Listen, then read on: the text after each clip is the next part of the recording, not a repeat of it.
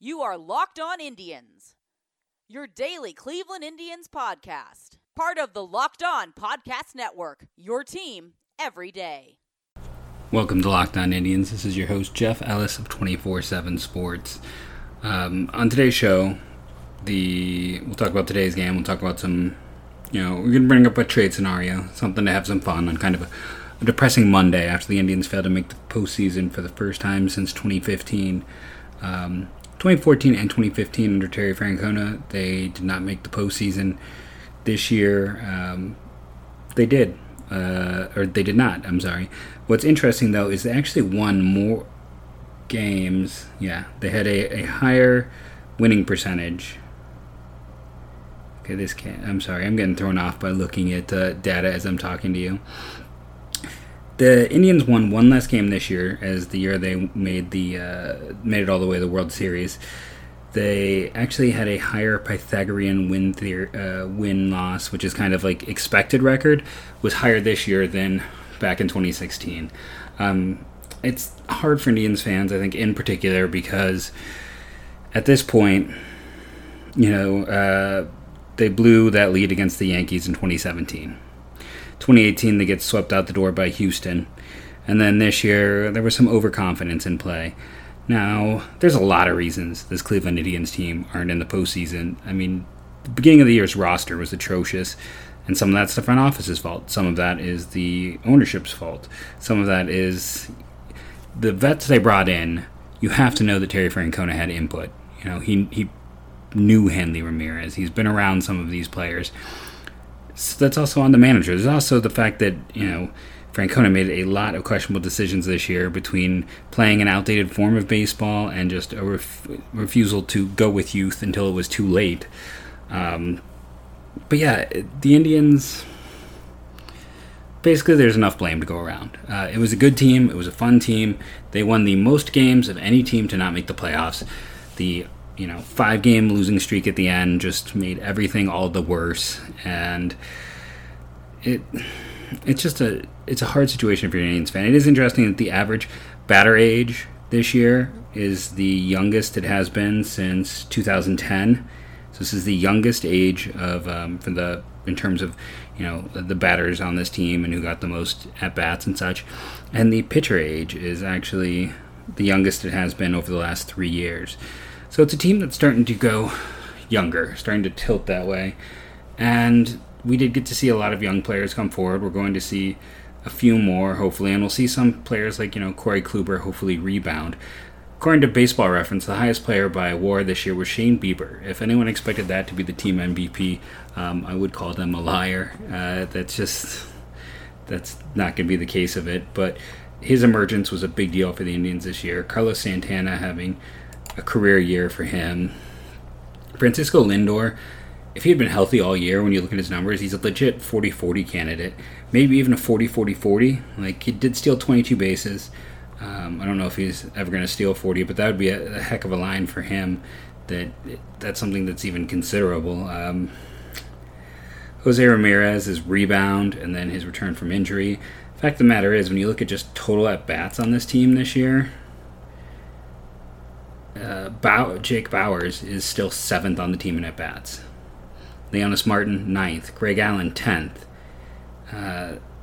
That's more than Luplow. That's more than Puig. That's more than Reyes. And you're like, well, they traded for some of those guys. But even when you go down to the list, there's an interesting number of players who played significant time for the Indians this year and just weren't very good. I saw a really interesting stat, speaking of things that were good. Roberto Perez did not allow a passed ball this year. It's the 4th time that's happened in Major League history, between his arm and everything else, and the 24 home runs.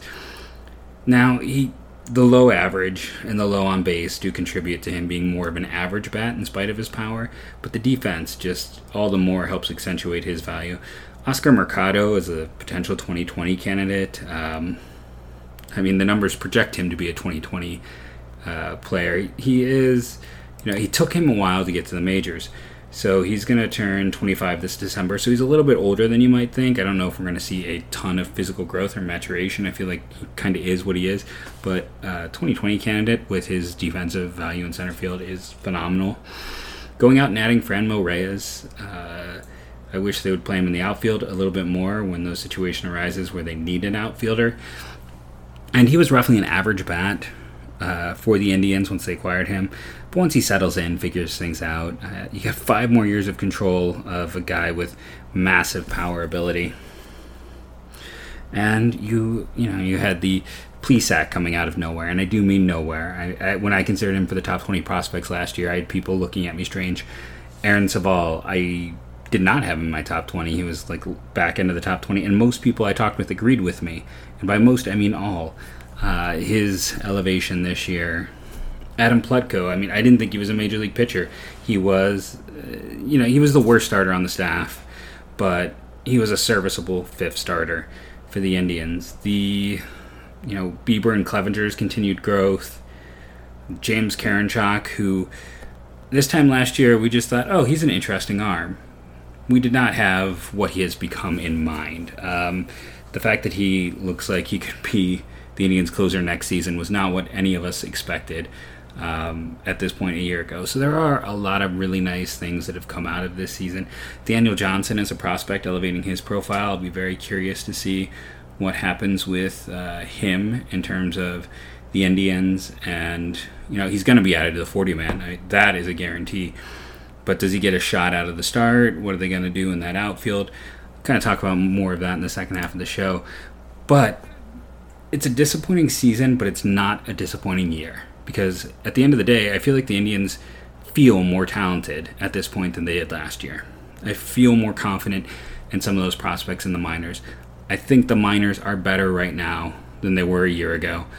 And I feel that the overall talent is younger and has more depth. That was the problem the Indians entered into. They entered this season with no depth, kind of a barren upper minors, and when injuries hit them, they had no one to replace them. So, again, you can have a disappointing season, but still think it was a strong year for the team, for the development, and there are ways to improve this team. Clearly, we're going to have to do something on the infield. They also need to go out there and add a reliever. Now, I don't think they need to go crazy with relievers, just because you got Nick Sandlin and Kyle Nelson and a few other guys down there who, look like guys who should help this team next year. So, but getting another veteran would be nice, even if it's just keeping Clippard on a 1-on-1 deal is kind of what they gave Perez this year. I know Clippard had some rough moments towards the end, but he was really good on the whole for this season. Nick Wetgren, he was something that got off the scrap heap, turned into a solid piece. Adam Simber, ups and downs. That's always going to be there with him. Oliver Perez, kind of the same deal as Simber. They still need to, again, like I said, if you lose Clippard, you need to get another arm in there. You do have Karinchak, but they use so many pitchers on this team, and it's going to be interesting with that 40-man crunch to see what the Cleveland Indians do. We'll kind of get into the 40-man later on in this week because we'll kind of need to space things out to have lots of things to talk about. Our sponsor is Vivid Seats, and what's nice about what Vivid Seats has done is they are a sponsor specifically for the postseason. So remember that, postseason. Vivid Seats gets you the tickets you want, and they reward you for it. They have a built-in system. The more you go there, the better the rewards. And here's the deal. If you are in a market where you can go see a playoff game right now, go over to Vivid Seats. You're going to use the promo code POSTSEASON, and you get up to $100 off your tickets. All the competitors out there and the ridiculous amount of service charges. This deal alone is going to make it better than what you could get at any other site. So vividseats.com, it's the only site that's going to reward you for using them. We have to talk about the game today. We're not going to talk about the other games this weekend, but you have to talk about the last game of the year, right? You just have to. The Indians lose today. Max Scherzer did not pitch. It was Joe Ross, and Joe Ross shut the Indians down. He has struggled all year, so of course he shut the Indians down because that has been the modus operandus this year for the Indians when they're facing guys who are struggling. Rough start by Clevenger. 6 earned runs, only 4 strikeouts. Didn't miss the bats he normally misses. Adam Simber came in, largely ineffective. Nick Wetgren came in, was solid. Carrasco, ineffective again. I really don't like the using of Carrasco. And here's the thing why. At the end of the day, he's clearly not ready to go. I understand it's a great story And, I really wanted him to be this guy who could come out there and be that, like, 8th inning guy for a struggling Indians bullpen. But he wasn't, and he wasn't ready, and he wasn't healthy.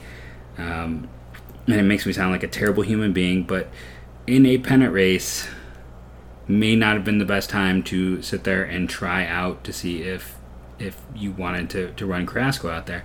So in Carrasco's 10-game log, we go back to the beginning of September when he came up. Tampa gave up a run. Chicago gave up a run.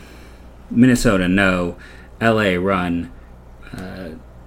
LA, no run. Minnesota, 2 runs. Detroit, Philadelphia, no run. Chicago, run. And today, another run. Roughly half the time he came out, he was giving up an earned run in these. And like I said, it's a great story, but he was not ready to pitch, and he was not effective, and the Indians kept going back to him, even though he was ineffective. It's okay, to do it in today's game, because the season is done, but the fact that Tito kept going back to a pitcher who had not pitched well all year, and we know why, a pitcher who was battling cancer and just didn't have it in the majors, is irresponsible. It's fine. Put him on the 40-man. Your 40-man, or he's already on the 40-man. So if you activate him, you can put him on the roster and have up to 40 players on the roster. I mean, we saw the Rays really take advantage of that down the stretch. And it's part of the reason why the Rays are in the postseason and the Indians are not. They really went to town on using their depth. It's fine to have Carrasco's depth and to put him in situations that were not high leverage. But the fact that they kept going back to him in high leverage situations this season was just borderline irresponsible for a team trying to chase the postseason. Again, totally activate him on September 1st. Totally let him go out there and pitch. Let him soak up some innings. But don't put him out there in the high leverage situations, which is exactly what the Indians did. And it should come as, it's one of those things that just boggles my mind when you're trying to chase something to send out a player is not 100%. You did hear me on this very podcast talk about how excited I was about the addition of Carrasco because he was doing so well in the minors, and that didn't change. I was still very excited for the idea of Carlos Carrasco on this team. The problem was it became very apparent once he came up that as excited as I was, he just wasn't ready. He was not in a situation where he was going to perform well, and instead they set the Indians and Carlos up to fail. I hope he gets, I more than hope he gets healthy. I'm very much rooting for him, not even having anything to do with baseball. I could care less about the baseball side of things. Just as a human being, I want him to be happy and healthy. But I hope he is able to come back next year and prove everyone wrong. But at this point in time, I just didn't understand his usage. But it was a rough game for him as well. The Indians' offense pretty much went dormant for these last 5 games when the team needed a pick-me-up. The offense did not provide it. Lindor did have a home run. Bowers had a solid day, which was nice for him. But for the most part, this team was limped offensively through these last 5 games. And because of the way things are set up, they lost 5 in a row to end the year. Did not change their draft position one iota, if you were curious about that. They are still picking 23rd overall.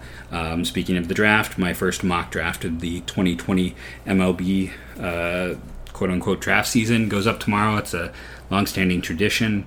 I put that piece up, and it's going to have everyone who did not make the postseason. Problem is, because the Indians are picking 23rd, I did include the teams that made the postseason with a worse record than the Indians.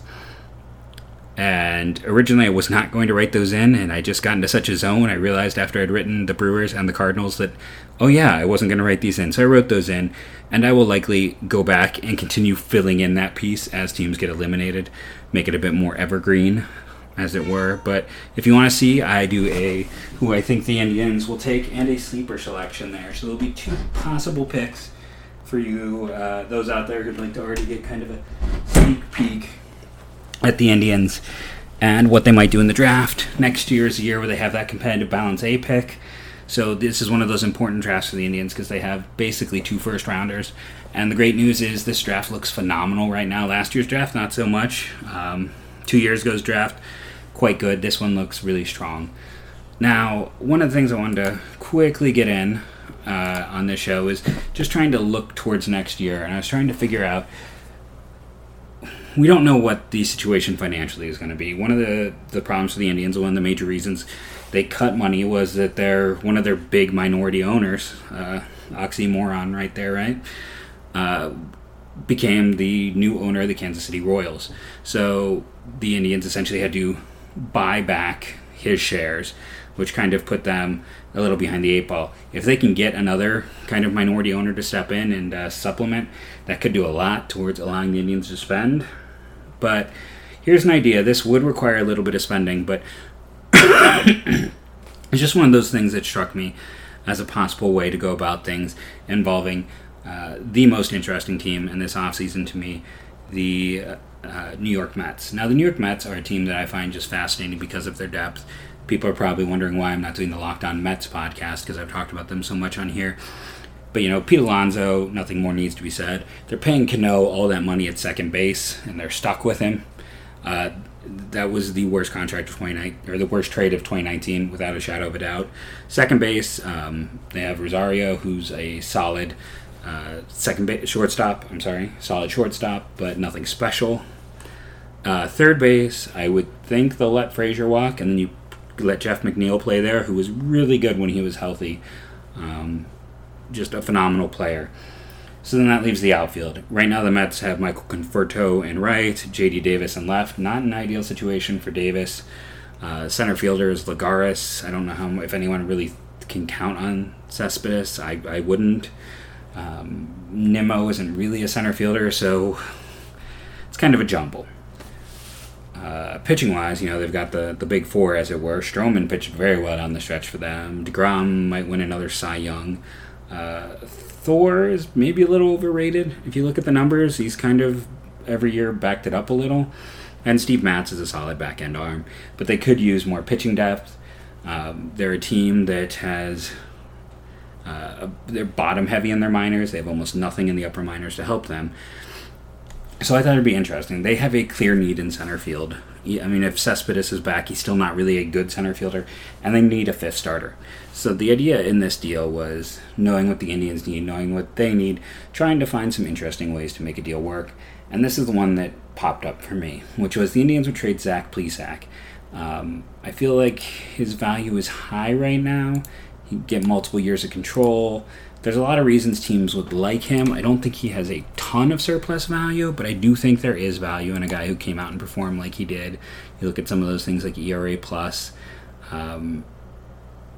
is a little higher on him than something like FIP is, but at the end of the day, it's an ERA under 4, which still presents some value, a low walk rate. Didn't miss a ton of bats and kind of got tired, but there's reasons why he could have gotten tired down the stretch.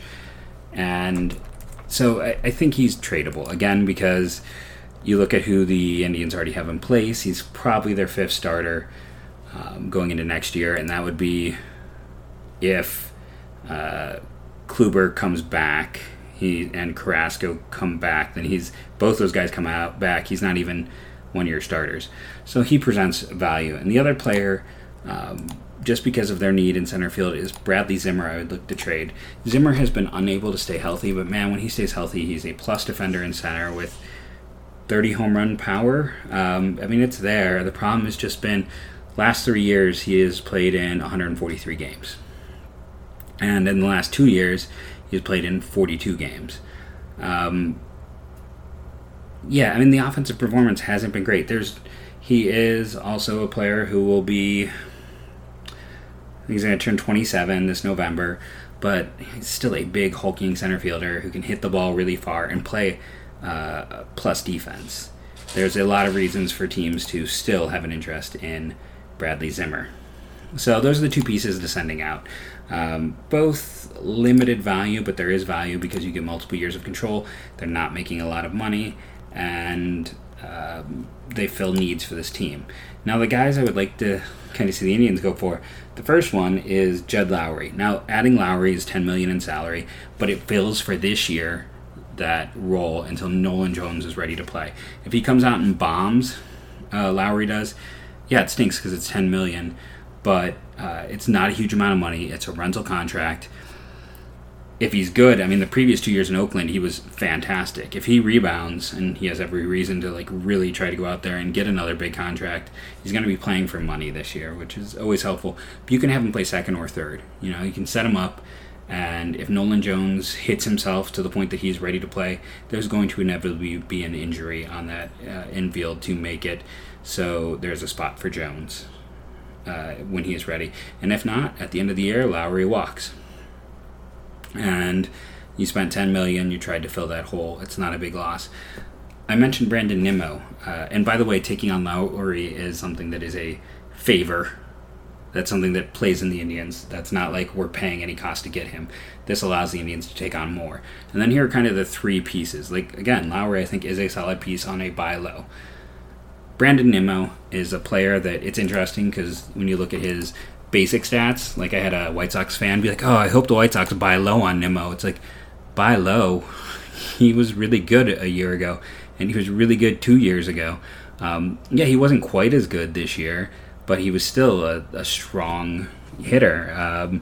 Low batting average, gonna walk, gonna get on base that way, gonna hit for some power. He's an on-base slugging. He's kind of like a Carlos Santana-like player in right field with above-average right field defense and athleticism. He's a guy who won't be a free agent for another 3 years. You'll have him for 20, 21, and 22. And he does not seem to be a part of the Mets core. The Mets had some talks on him throughout the season, and he was not an everyday player for them. He only got in 68 games this year. I know there were some injury issues and things like that, but he just was one of those guys that got kind of shunned to the side and forgot about, and he does not have a great home next year with the Mets as well. So Nimmo is one of those guys, and then the nice thing with him is, I mean, he does hit pretty well against, he's a lefty, he hits pretty well against lefties, but he could also make an outstanding platoon with Luplow. So if you put those two together and put them in right field, that's part of this trade. Another part, Thomas Szapucki can't stay healthy, but he was a former top 60 prospect in all of baseball for me. Left-hander, really high spin rate, which we know the Indians like. I just would like to see he's the perfect guy you take a swing on. If you miss, he's not a top 10 prospect for the Mets anymore. He's just been unable to stay healthy, but he's kind of a nice tertiary piece who does not seem to hold a ton of value, but is the type of guy that the Indians could possibly fix. Maybe turn into a left-handed reliever, still a chance for a starter. I just like the potential there as a very small piece in this deal. And then the other guy I'd like to see in this deal, and I'll explain how this all fits together, is Dom Smith. Dom Smith was an extremely high prospect at a lot of times who, I mean, I was in New York for about 6 years, and I have a lot of friends, most of them are Mets fans, and they didn't even want Dom Smith to get a chance this year because, you know, they've been hearing about him. He debuted at age 22 and was not good. At age 23 last year was not good. This year he appeared in 88 games, 196 at-bats, 128 OPS plus, 280 batting average, hit 10 home runs. You know, you extrapolate that out, you're looking at a guy with a 360 on base and 25 home runs. Always credited as an exceptional defender at first. Could be a passable defender in left field. So that's basically what it comes down to me is he's completely blocked. There's nowhere for him to go. He's not unseating Alonso. Just forget about it. Unless J.D. Davis falls apart, but again, the Mets, you know, and then you got Cespedes. There's just a lot of pieces. It's hard to make it fit together. Dom Smith was the 11th overall pick in the 2013 draft. If you went and made this deal, I would make Dom Smith your first baseman. He's going to be, well, let me change that. I would have Dom Smith and Franmil Reyes compete and see whichever one of them is going to do the least amount of damage in left field. The other one is then going to be, if Franmil is the best defender in left of the two, then Dom Smith plays first base, Santana is your DH. If Dom Smith is the better defender in left field, would you hurt the team the least amongst those two, I would then have Santana first, Reyes at DH. But either way, I think that with a Dominic Smith, he's completely blocked. That's one of the central pieces here. you're getting a chance at a really good player who isn't a free agent until 2025. So you're getting a guy who is on the upswing. He's only 24 years old. He won't turn 25 until next June. So you're getting someone who's, you're getting 4 years of control on a kid who's not even 25 yet and had a really strong year at age 24, which is more of a typical developmental curve age. So that's one of the reasons I think he's one of those guys that you buy cheap now. And we've seen that the GM, Brody Van Wiegen, does not value these guys that were there before him unless they were people who they were his clients. And that's what I'm targeting in this deal. Outside of Lowry was his client, but he's got no place for Lowry, and I'm just using it to try to get more value. But the idea would be essentially going forward into next year, and I know the show is running long, but I want to give you guys something fun to think about instead of thinking about the season.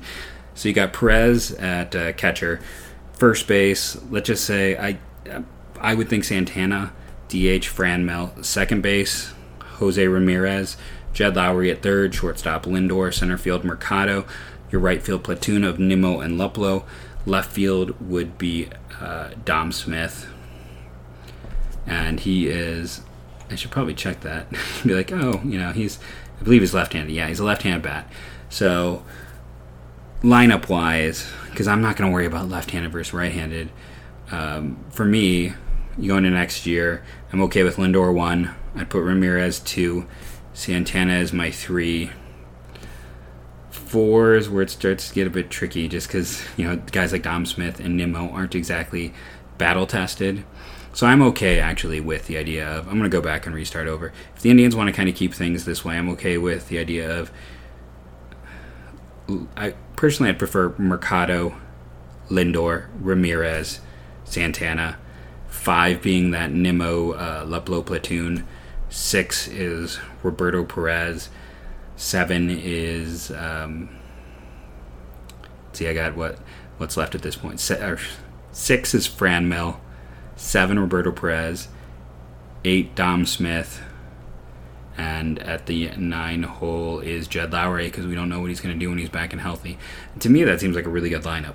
And I think the trade has a bit of logical sense, again, just because the Mets don't have anything to help them now.